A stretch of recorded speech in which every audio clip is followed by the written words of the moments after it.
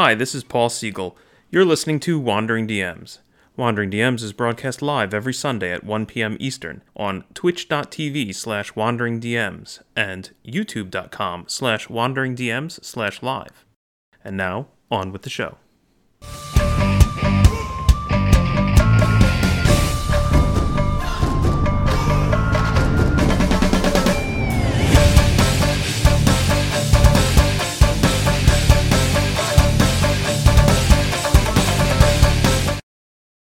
Hi everyone, welcome to Wandering DMs. I'm Paul.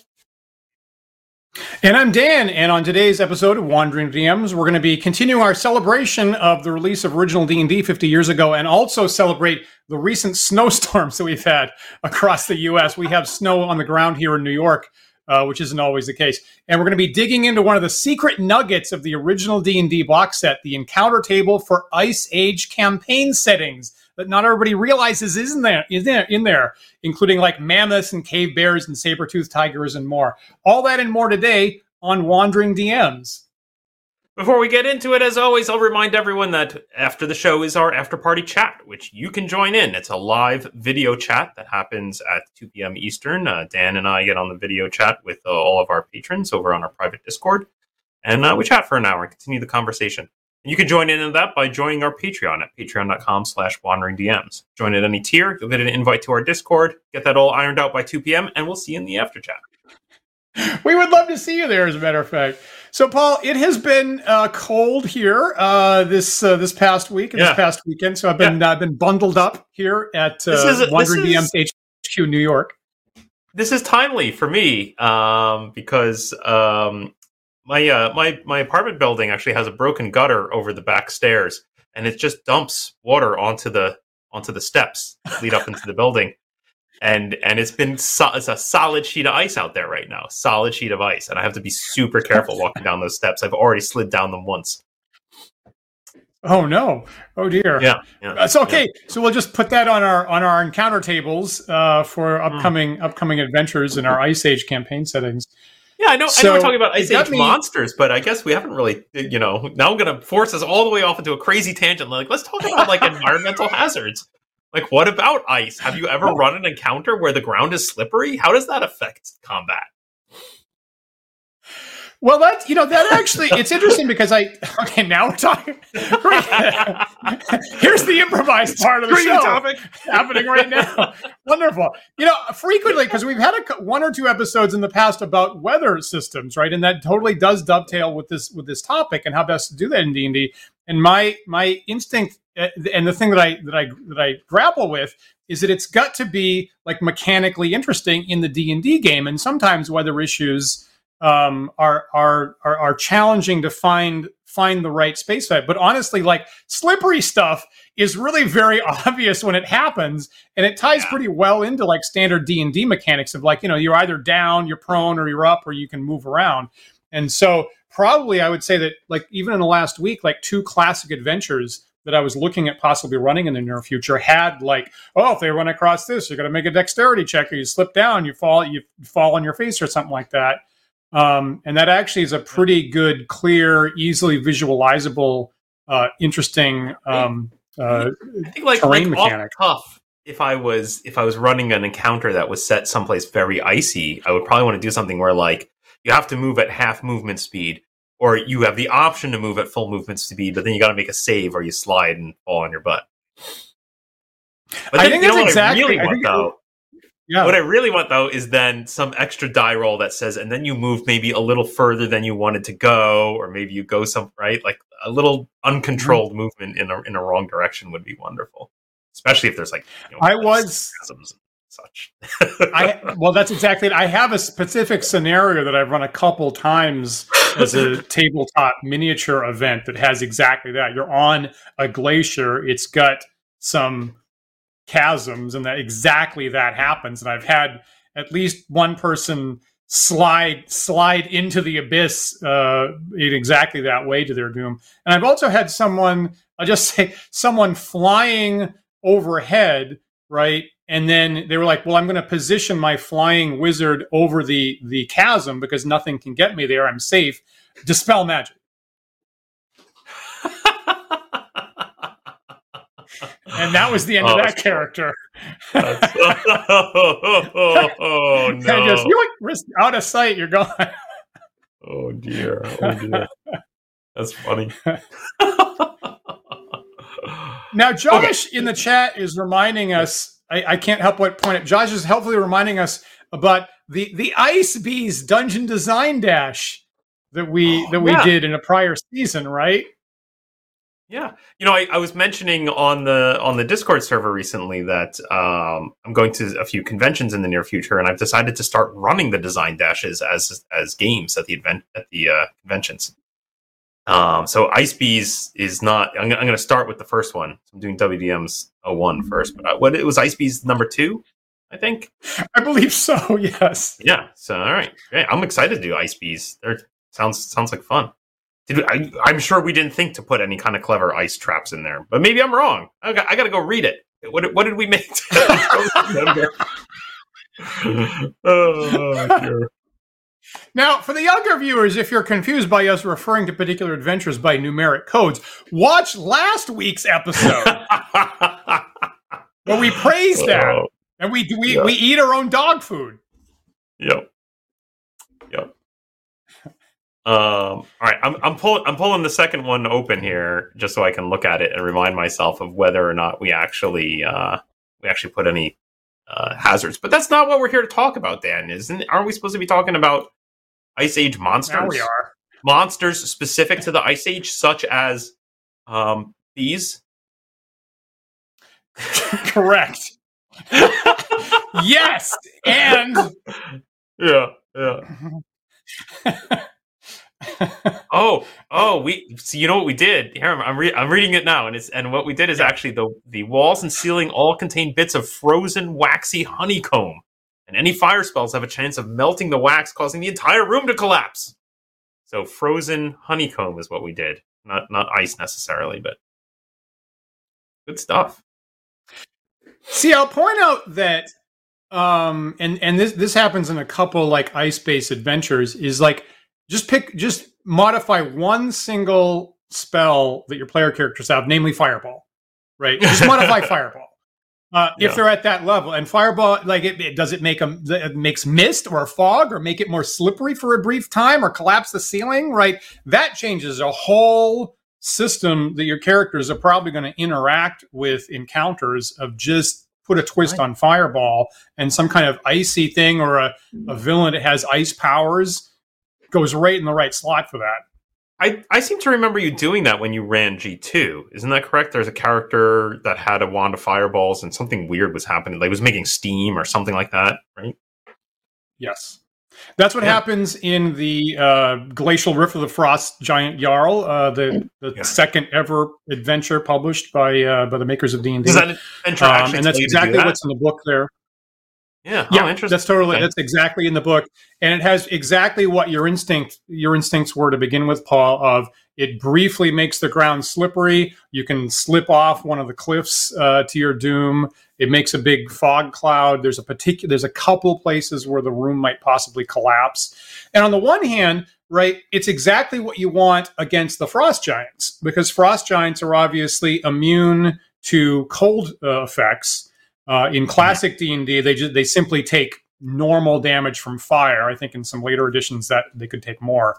So you go in thinking, great, I'm going to bring a whole bunch of fire spells against my icy-based opponents, but then the terrain around you is working against that in a whole lot of ways, and the players might have to adjust on the fly. So it's kind of a really interesting give and take where they're trying to find the middle ground of that.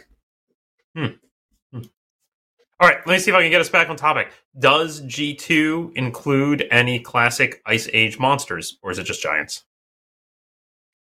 I think it does. It's mostly a lot of fantasy stuff. There's spoiler.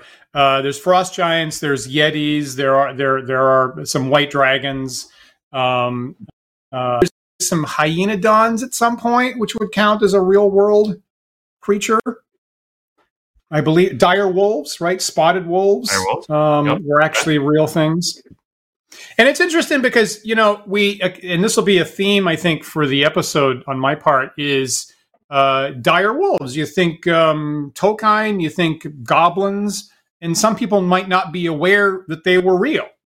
Particularly in the third edition, there was a whole lot of, everything became a dire whatever, but that was all inspired by dire wolves, which were actually a thing in the world. But only wolves. There were no dire badgers, dire eels. I think those are game. I believe someone could correct me, but I believe that those are game iterations. I think that dire wolves are real, and I think some game designers said, "Ooh, keyword dire. I can extract that and apply it." This right here. This right here. So I was thinking about this, and the thing that the thing that my first thought went to is when I was a kid, right? I was super into dinosaurs. These, prehistoric, giant animals just seemed like the most interesting thing ever. And so I was, asking for more dinosaurs. I had dinosaur models and I had dinosaur books. And I believe one of my relatives, great, I'm going to get Dan more of this kind of stuff. And so I got a kids illustrated book by Tom McGowan and Rod Ruth called Album of Prehistoric Animals. And I'm like, great, more dinosaurs. And I opened this up and I was like, there are no dinosaurs in here. What the hell is this? What the hell are these things? These crazy looking animals that I have, never heard of, like the Altacamelus, like a camel giraffe cross, or the Platybelodons. Look at that, right? And so I had no idea what any of this kind of stuff was. Wonderful art in here, by the way. Yeah. And you would think that these are made up, right? You could easily believe that these are fiction. Yeah, for sure. And I feel that you could pull a lot of, and I find in my gaming that I get a surprising amount of traction by finding something that's historically real, but not well known, right? Not off the beaten path. And if you dig into like a crazy niche area of history or archaeology or engineering or biology, you're going to find some crazy stuff that nobody else, most people don't know about. And if you trot that out in your game table, you're going to have this interesting twist of it's kind of uncanny. Like I'm intentionally pulling something in the uncanny valley of it kind of sort of makes sense, but I've never heard about it. It seems sort of fictional. And I get a really good reaction out of my players who frequently think that I made it up. Nice. So and I think whereas dinosaurs, sorry, Paul, I think that, everybody knows about dinosaurs, Tyrannosaurus Rex and so forth. But if you pick animals from the Pleistocene era, the last ice age or so forth, you're going to get some really interesting creatures that people possibly don't know as well. So are any of these monsters statted up? Can we find them in our monster manuals?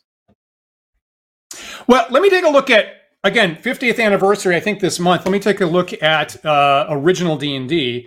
And so I think I have the first picture with a red dot there, Paul. So you pull up the original box set, 1974, and you pull up the DM's booklet in that box set, and you have a bunch of outdoor encounter tables.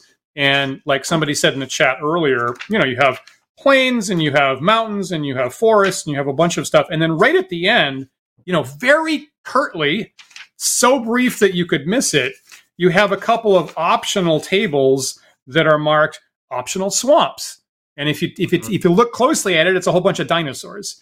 And it's optional arid plains. And if you look really, really closely, as we've discussed before, that's all the Barsoom stuff from Mars, from the John Carter books. And the very last one here, it says optional mountains. And what it is it's a whole bunch of creatures from the Ice Age, from the late Pleistocene era. And so you can see here cave bears and dire wolves and saber-toothed tigers and spotted lions, all real world stuff. So to answer your question, Paul, are they statted up in original D&D? 100% not. You get no statistics whatsoever. There's no explanation for this, right? It doesn't say Ice Age. It doesn't say you should put this in a campaign area. This is literally it, right? This right here is enough to key an entire campaign setting. But the DM in original D&D would have to make up every single stat for every single one of these things based on some general guidelines you get for animals in one line of text in original D&D. So here, no. First edition, yes, they start building out stats in advanced D&D. And I can't help but look at this table and want to use it next time I create my D&D character, because I definitely want to play Saber T. Tiggs. That's my favorite. We were constrained for space. Now, if you go back 2 weeks.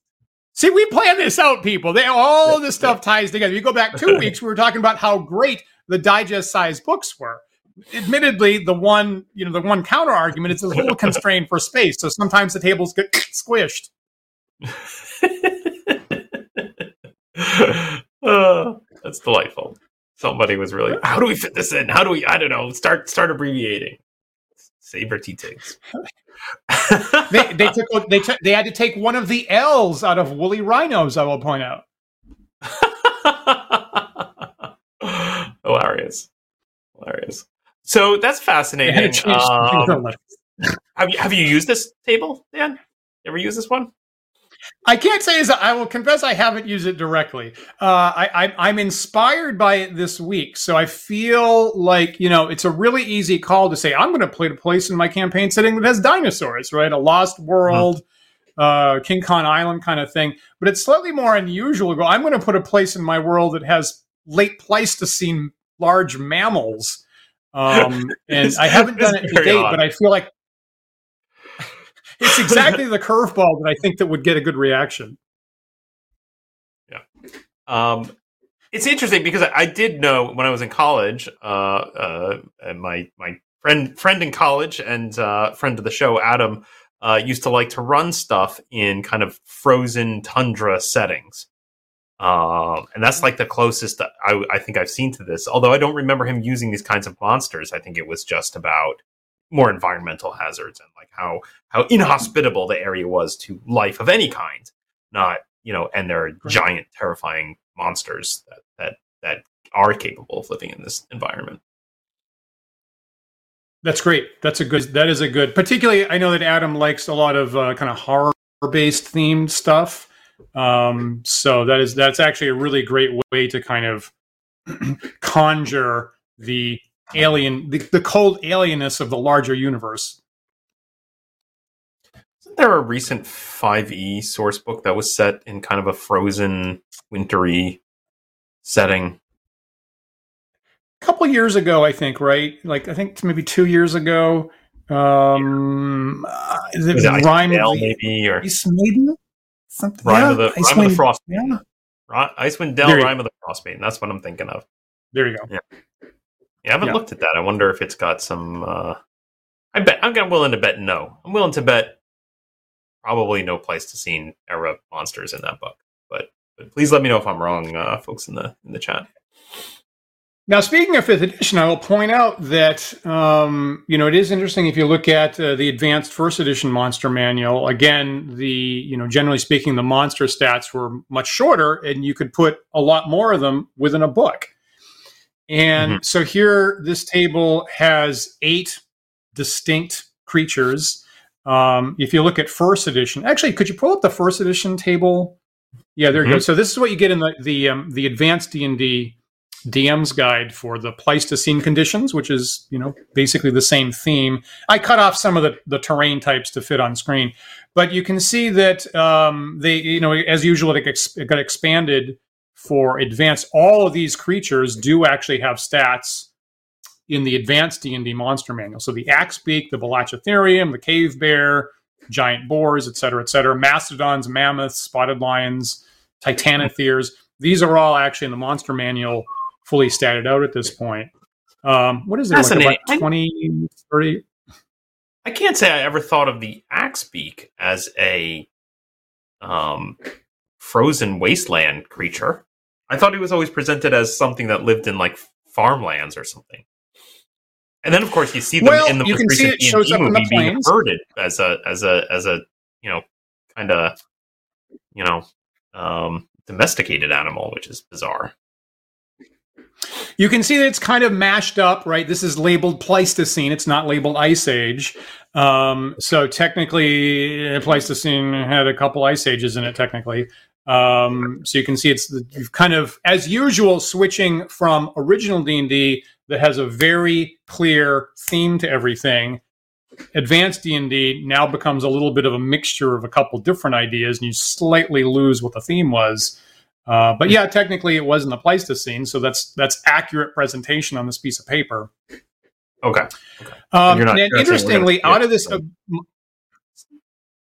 the point that I want to make here is that, I'm sorry, Paul, is out of these 30 or so animals that are fully statted in first edition, if you look at the 5th edition monster manual, it only has 3. Huh. Only 3 of these appear in the 5th edition monster manual. One of them is the Axebeak. Okay. Yeah. Interesting. Which I thought was surprising. Can you guess the other 2? Let me take a look. Mammoth? I'll put the mammoth in. Yeah. I don't think so. No. They have elephants. The 5th edition has elephants in the core book. Now, one of the pick 2 that we've mentioned that would be obvious fantasy favorites. I would think the cave bear. I would think the cave bear would end up in there, and maybe the saber-toothed tiger as a variant, as we know as on our show. There you go. They have. You're correct. They have saber-toothed tigers. They have dire wolves, and they have a sidebar that says, "Oh, you could modify the polar bear and call it a cave bear if you want." Okay, and that's it. That's it. Yeah. So it's interesting how much they've, reduced this cornucopia that we had, like in the first edition era. Similarly, just as a side note, like first edition had details on almost 30 different dinosaurs, and in 5th edition they just have 6.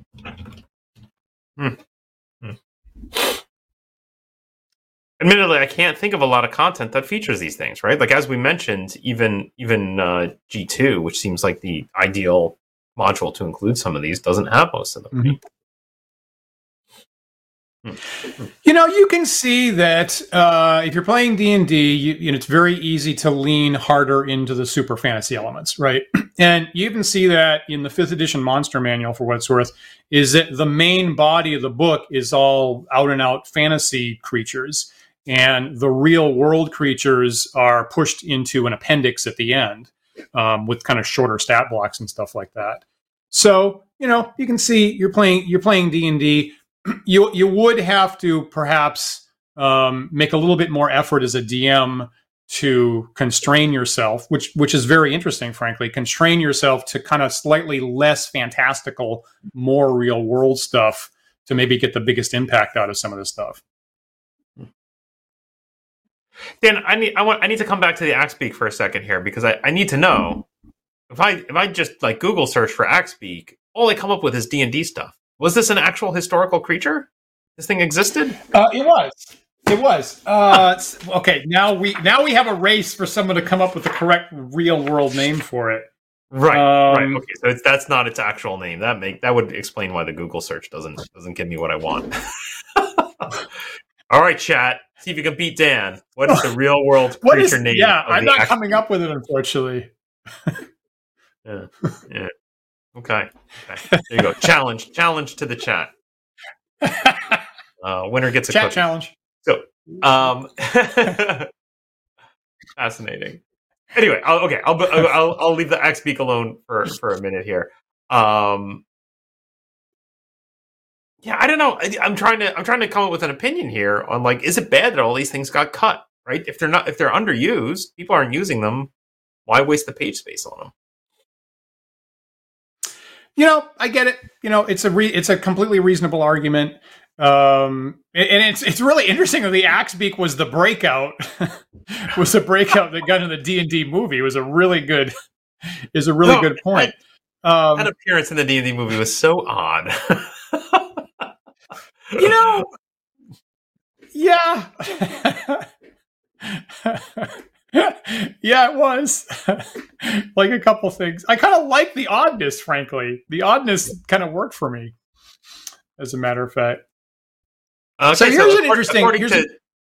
To give you one more axe beak thing, according to Google, the second most question asked about the axe beak is, "Can you ride an axe beak? Can you ride one?" Yeah, what do you think? With an ability check, I'm going to say yes. Yeah, why not? Once you roll for it, people can ride the ostriches. Why not? Why not an axe beak? Josh is guessing Titanus walleri. Interesting. That sounds like a good guess to me. Yeah. Well, we'll have to so one of the other in the after chat. Please join if you haven't already. Become a patron for $1. Join the after chat and join in our debate about what the prehistorical real life axe beak was. Excellent. I can't even pronounce that one. Delightful. Hey, little side note. Who had to look up how to pronounce Pleistocene 5 minutes before the show? And has been mispronouncing it for over half a century, apparently, right up until this morning.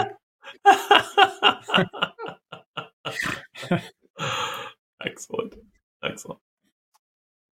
So the other thing I wanted to talk about is that, as a couple of folks know, I have recently picked up Jared Diamond's Guns, Germs, and Steel, which I probably should have read a long time ago. It's a Pulitzer Prize winner from, I think, 1999, I believe, which, tries to talk through the entire establishment of human society through agriculture and animals to, what the world looks like today. So very interesting work, and I'm sure there's a whole lot of things in here that could be debated by historians. But he largely predicates the book, and on the one hand, it's called Guns, Germs, and Steel, but really the foundation of it is really about agriculture and domesticated animals. Like at least half the book is really about that as the root of where technology and society comes from. So he points out, and I guess it's pretty solidly established at this point, and something that I didn't know until just the last couple of weeks, is that the domesticated animals that we have in the world today, the large domesticated animals, like over 100 pounds, there's only 13, right? There's only 13 large domesticated animals in the entire history of humanity that have been successfully controlled and domesticated. 12 of those domesticated animals come from Eurasia, right? Only one comes from South America, namely the llama. None in North America, none in Africa, none in Australia. And so there's this really fascinating question of why were the number of large domesticated animals you could use for meat, you could use for transportation, so overwhelmingly lopsided in Eurasia? And the geological evidence is that initially all the different continents all had large mammals. North America had giant sloths and saber-toothed tigers and woolly rhinos and all kinds of large things. And more or less when the last ice age ended, about 10,000 years ago, and humans were able to expand to the other continents, all the large animals went extinct at about that time. And there's a little bit of debate about why that's so perfectly synchronized, but it's really fascinating that the animals that seem to have evolved with us in Africa and Eurasia were able to defend themselves, and all the other large animals on all the other continents went extinct shortly after humans showed up, which is a startling thing to realize. But my point with that is that compared to, obviously, dinosaurs never existed in the world at the same time as human beings. But all of these animals we're talking about here did. Anatomically modern human beings actually interacted with all of these Ice Age type animals, mammoths and whatever we're calling axe beaks, and mastodons and saber-toothed tigers and cave bears. We have evidence that people actually did interact with them. So in some sense, these animals are things that are sort of baked into our evolution in the world. In some sense, humans are familiar with these things, right? And it's weird because pop culture grabs more onto dinosaurs, which humans never actually interacted with, when there are these things. And again, my point here is if you pull these things in your game, there's this uncanny valley effect of they sort of feel like things in the world, even though most people don't know them through pop culture. So I feel in some sense they're more, they're better subjects for characters to interact with, or to have for like animal companions, or to have for familiars for your druid or ranger characters. I think they're really, really great options than like dinosaurs or something like that.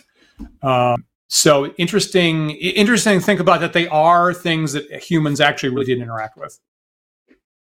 Yeah, I mean, I think that would be a very interesting game to play, honestly, of a game that's set in the Ice Age, and maybe you're in a very, very primitive, setting at that point, right? Not quite the classic medieval setting we think of as for D&D, but still one that could have fighting men and wizards and, right, such. And then just the world is just populated with these horrific giant mammals. That's crazy. Yeah. I think it's a great idea, Paul. And on that theme, what a great thought that is. So I pulled out an old issue of Dragon magazine that I had here. That's one of my favorites, actually. So this is Dragon number 68. You can see it's a dragon spewing some frost over an icy terrain, right? From 1982, December 1982. Mm-hmm. And the whole issue is basically, weather themed. And coincidentally, because I've pulled this up in the past, this is the same issue that had the Weather in the World of Greyhawk system that established a really complicated, very complicated weather system that was technically, was marked as the official weather system for Gary Gygax's Greyhawk and was included in the box set later on. And in this same issue, you also have an article by Arthur Collins, no relation, called Thrills and Chills, Ice Age Adventures. Nice. Great piece of art here along with that. That's exactly what you're talking about. So if you were going to run an adventure like Paul was talking about, which is a really interesting idea, you should look up this Dragon number 68 and get some ideas from Arthur Collins. And he goes through modifying the different races to be like there's caveman versions of dwarves and halflings and elves. Cut down weapons list, kind of extensive encounter tables, and weirdly, an entirely separate weather system when there's another weather system in the same issue. And you get another 2 pages about like weather and temperature and seasonal adjustments and wind chill, right? Which is when there's another system in the same issue, right? Here's this one's I think there's a wind chills chart twice in this issue in 2 separate articles, right? Can you believe that? So I was like the writers were maybe not coordinating efforts very well. That's interesting. They were not. They got it and they slammed it in one issue here.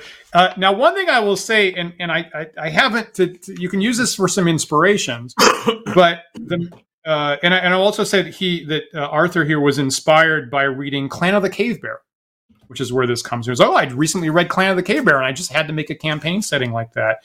And again, I love pulling stuff from outside D&D. Right? It's not merely just talking about D&D, it's talking about other stuff, which I think is fantastic.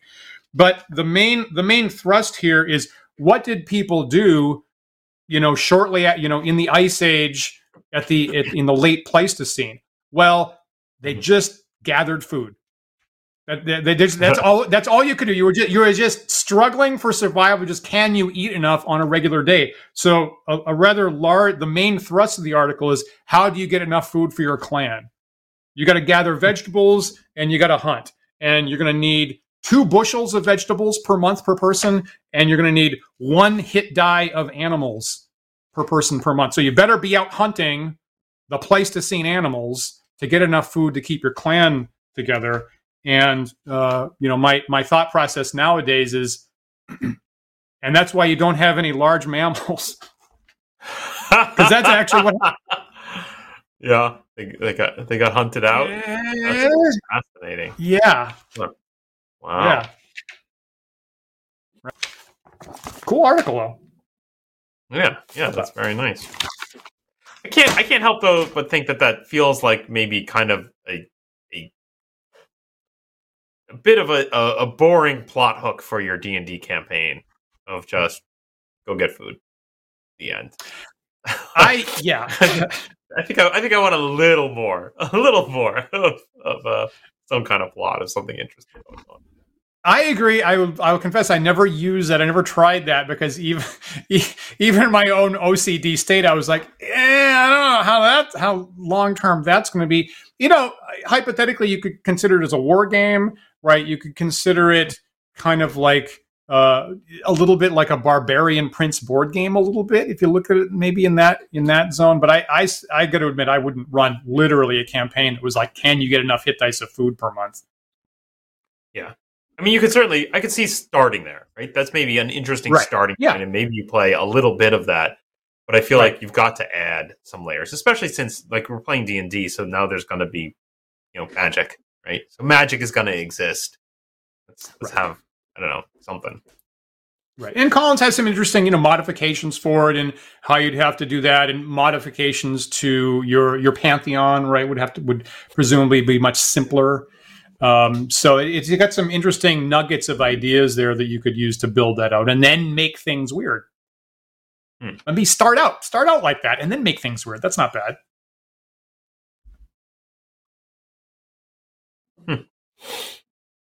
Interesting.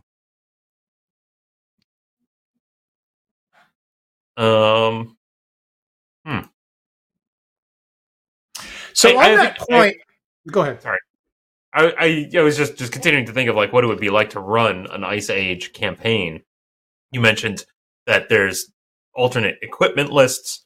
I think I would also want to see a treatment on like, well, what are settlements like? What kind of buildings, or are there tombs, right? How are the dead being prepared in this time period? What kind of houses are people living in? What kind of dungeons can I have? Do they exist? Is they just natural caves, right? Probably. That's what I would think. Well, for me, one thing I could say is, and at least in the Collins article, he takes all the classic D&D races and makes them caveman versions. But I could say, what if there are, other races that are much longer lived, that have a longer history? So maybe there are elves or dwarves that have actually had technological societies while humans are still in their caveman state, right? And that would provide dungeons, that would provide structures, almost a little like Gamma Worldy, right? Almost like we don't even understand what a building is, or something like that.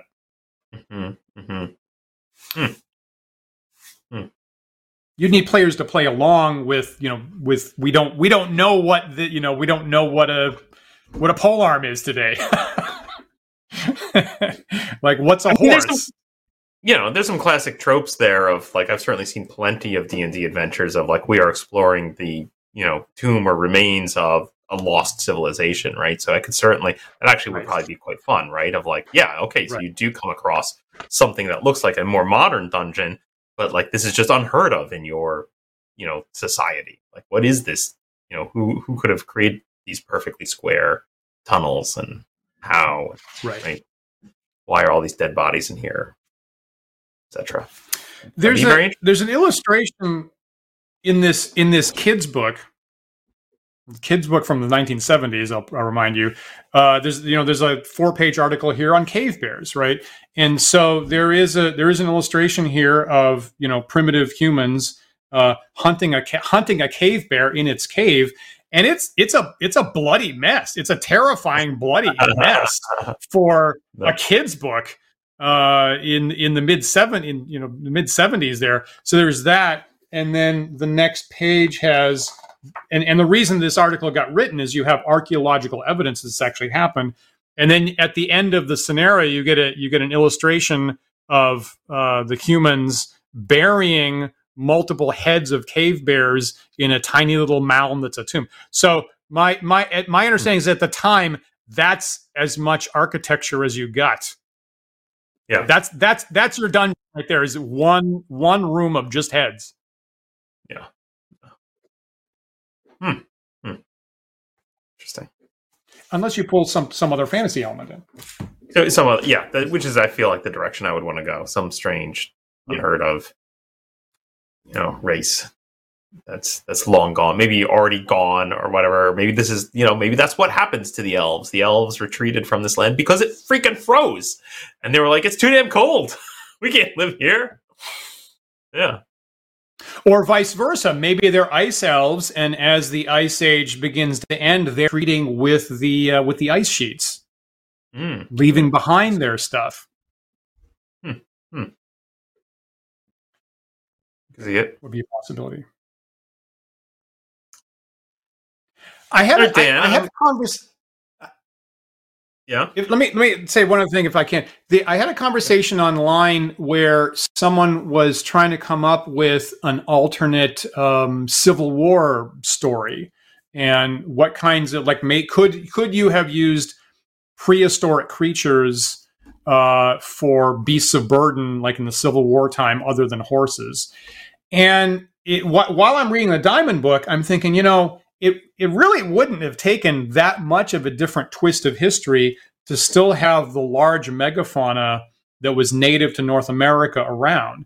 Saber-toothed tigers or mammoths or giant sloths or Balachatherium, which again is in advanced D&D, which is a giant, twice as tall as an elephant land creature. Thank you. Right. Yeah. And just an enormous, ridiculously enormous creature. I think it's the last thing in my book here. I just love this illustration. I got to pull it up here. Yeah, I very much appreciate the inclusion here of a little of a human silhouette there, just to give you a sense of how big this thing is. Well done. And I love this illustration by Rod Ruth with the birds. Right, a flock of birds flying around its knees. I've always adored the scaling of this illustration right here. So I feel, if somehow people and animals had interacted slightly differently in about 10,000 years ago, maybe we actually could have had these things. Maybe we actually could have had tame Balachatherium like people use elephants today. And maybe, a slightly different twist in how history had gone. You might have actually had those things domesticated, or at least be in use in modern times, and maybe the Civil War or something like that.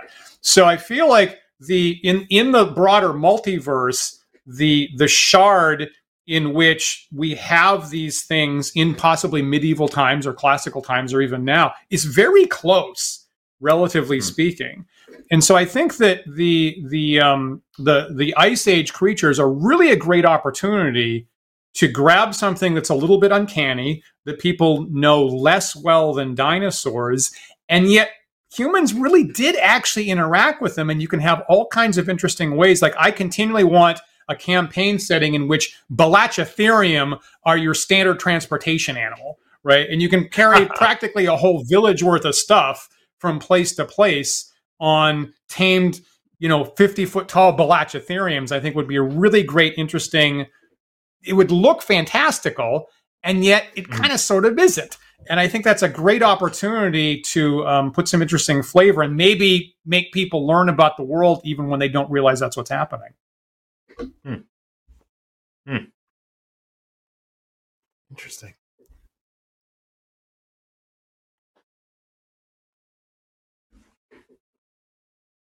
Are you aware, Dan, of any existing content? I mean, we talked a little bit about G2. Are you aware of any existing scenarios? Any like? I mean, it's interesting to see articles like you showed in Dragon Magazine of how to adapt to an ice age. But are there print material of ice age content? I would draw a blank on that. Not traditionally not classically from the makers of D&D. And we all know you have more than one dinosaur-themed island. You have the Isle of Dread, of course, for the expert set. That's basically all dinosaurs. And you have Gary's Isle of the Ape that more or less recreates King Kong's island for advanced D&D. And you can point to a whole lot of other examples as well. But yeah, the Pleistocene, huge mammals. I'm not aware of any campaign setting that digs into that to that degree. Maybe somebody else knows in the chat. I mean, the other thought that's coming to me is rather than doing what we've been discussing here of having the players play some prehistoric versions of men and dwarves and elves, is to play with time travel, right? Like let's take a modern D&D party and accidentally shunt them back in time a bunch for some reason. I'm sure there's some plotty reason why you have to go back to then, and then have your kind of more modern D&D party exploring a world that is populated with these creatures. And what makes that interesting to me, I think, is that it lets you play a little bit more with the players kind of really immersing themselves in the sensation of, this is unusual, this is strange, right? As much as you say, like, you would love to see this world where there's transport using, I can't even remember how to pronounce this creature's name out loud. It's 50 feet tall, rhinoceros. I might not be saying it properly either when I say Velocitherium. Velocitherium. But you could have that just appear like you could have that in the world, but still have the players reacting to it as in this like wide-eyed wonder, what the hell is this thing, right? Yeah, I think is nice. Yeah, agreed. And I think if a campaign like that was a little bit extensive, right, you'd wind up in a situation where they can't replace their gear, right? Yep. Gary did that with Isle of the Ape pretty hard. Is you could have degrading gear and their magic runs out of charges in classic D&D, and there's no clear way how to recover it. And if their equipment breaks or something like that, they run out of arrows. Unclear exactly how to get more, maybe. So that would become an interesting traditional kind of wargamey resource management challenge. I should put up that our viewers are coming up with some thoughts about prior published stuff. Kevin Thompson is saying that there was a setting called Blood and Snow by ICRPG. And Edwin Sue is reminding us that the 3.5 edition had a resource book called Frostburn. That's right. I remember that.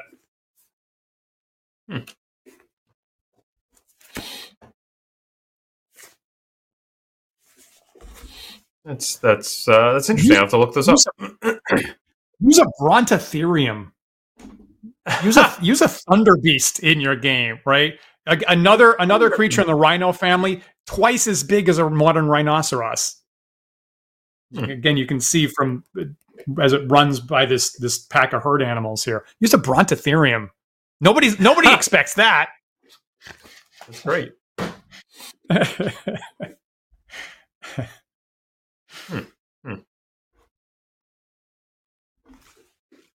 I feel like, Dan, the one of the difficulties you'll face in this kind of content if you're running this kind of campaign is what is the motivation for actually encountering these creatures. I guess it makes sense if you're pushing on the you just need food. You better get out there and hunt because you need food. Because otherwise, it strikes me that you could encounter these creatures, and generally the creatures probably either don't care about you or would rather not be bothered, right? And so I would worry that the D&D campaign would become, oh, that's an interesting thing. Let's move away. Right? Well, okay. Well,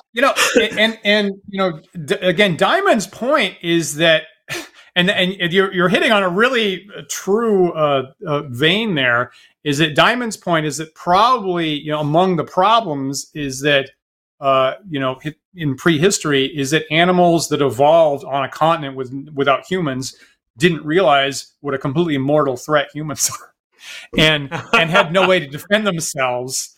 right? And probably like a giant sloth was like, would just stand there while hunters came up and took care of it. So it actually is a real problem that many of these animals we're talking about would possibly arguably be too tame. Would be too tame around humans. So maybe with a time travel thing, maybe the best thing you can do is go capture them. Like maybe your goal is that we need to go capture these things, bring them back because they're so easily tameable, and we can use them as beasts of burden. Right? They're wonderful. They're actually better than a lot of other animals in this way. So we need to go to the exotic location and bring them back, and that's difficult because they're really big, and our ships won't fit. Our ships won't fit them. What are you going to do about that? So maybe maybe the campaign becomes not so much about killing them, right, but about making friends with them and bringing. What isn't really the point? The friends with the megafauna that we made along the way, Paul. That's hilarious. I feel like I would much more want to lean in the direction of where you were positing, like, what if these monsters, what if these creatures, these megafauna did get domesticated, right? So now maybe your characters in the D&D world have traveled back in time and you have to deal with a society that has domesticated these things. Maybe it's not even back in time. Maybe it's an alternate universe or a lost land kind of thing or something like that, right? Mm-hmm. You go into a new space and be like, oh my gosh, they have these domesticated creatures that are just out of our understanding, especially if they're using them not just for like transport and beast of burden, but maybe they are actually using them aggressively in a warlike way. Right. I'm going to my war game table with my heavy cavalry, which I love so much, and the other side shows up with armored Balachatherium. I'm like, oh no. oh yeah. Oh no. I didn't see that coming. Well, Dan, we are about out of time here. Do you have any final thoughts on Ice Age monsters? At the moment, I feel very inspired to use them because I really feel they fit this, as I've said a couple of times, they really fit this uncanny valley of something real that people don't know about. Something that human beings actually did interact with and actually had major impacts on our mutual evolution, right? So there's something that exists in a world, that humans exist in the same world, have a lot of ways that we could interact with them to tame them or hunt them or be hunted by them with, the carnivores like a saber-toothed tiger or something like that. And I think having a lost world, maybe time travel or something like that you can go to and bring back would actually, feel in some ways better than the classic dinosaur type stuff. And on the one hand, be real, but be more surprising to the players in some ways. So I think there's a lot of opportunities for gaming like that. And, if our thoughts are, I'm currently right now living in a snowy wilderness, then you can. It's a great opportunity in the winter to tie that into your gaming. So I think there's a lot of possibilities there. I mean, I think that's a very interesting point, right? And we've talked about this, I'm sure, in the past around weather, but that, like, one of the hardest things about weather effects to model is not when they are actively, encumbering you, like when you slip on ice or whatnot, but when it's just an annoyance, right? You're like, yeah, it's cold. Your characters are shivering, and or it's raining, and that makes your characters unhappy. Like, then you're just leaning on the player's ability to pretend that their characters are unhappy. Whereas, yes, if they did just walk in and shake the snow off their coats and pull off their snow boots and sit down at the table, and you can immediately roll into and you're back out in the snow, right? And maybe it's a little easier for them to immerse themselves. I have a proposition for you, Dan, which is maybe the next time we do a design dash, perhaps we should do it in this setting. What do you think? Oh, that's great. Oh, yes, please, Paul. Let's do that. All right, great. Mark that down. Yeah. Future episode, we will do a Pleistocene design dash. Viewers, if you have any thoughts, other Pleistocene creatures that you would like to see featured in our design dash, or how we might warp content to include creatures from this period, leave us a comment here in the YouTube video. We'd love to hear from you and maybe incorporate that in our future episodes. Yeah, definitely. And of course, remember that you can like, follow, and subscribe to us. We're on YouTube and Twitch and Facebook and GitHub and TikTok, and we have a handle Wandering DMs on all of those sites. So please look for us there. If you prefer to listen to this show in audio-only podcast format, you can find those podcasts on our website at wanderingdms.com or through various podcast carriers such as iTunes and Spotify and Pocket Cast and all your favorites. If you are listening to the show right now on a third-party podcast carrier and they offer the ability to do so, please rate and review our show. That helps other users of that site find us, and we really appreciate it. Yeah, we really do. And of course, big thanks to our patrons who support the show here. If you'd like to join them, please visit patreon.com/wanderingdms. And just like Paul said at the top of the show, we'll be there in about 10 minutes on our Discord server that you get access to for our video after chat every Sunday. And of course, the conversation continues 24/7 all the time. So we'll think about other upcoming shows coming up in the future we're going to talk about later on. And of course, we're both there today in the after chat. Am I right, Paul? Yep, I'll be there. Subject to my connection working. If it doesn't get frozen out or something crazy like that, we'll both be there in about 10 minutes. So hope you'll be there too. And of course, don't forget, we are live every Sunday at 1 p.m. Eastern time. So please join us again next week for another thought-provoking discussion. We'll see you then.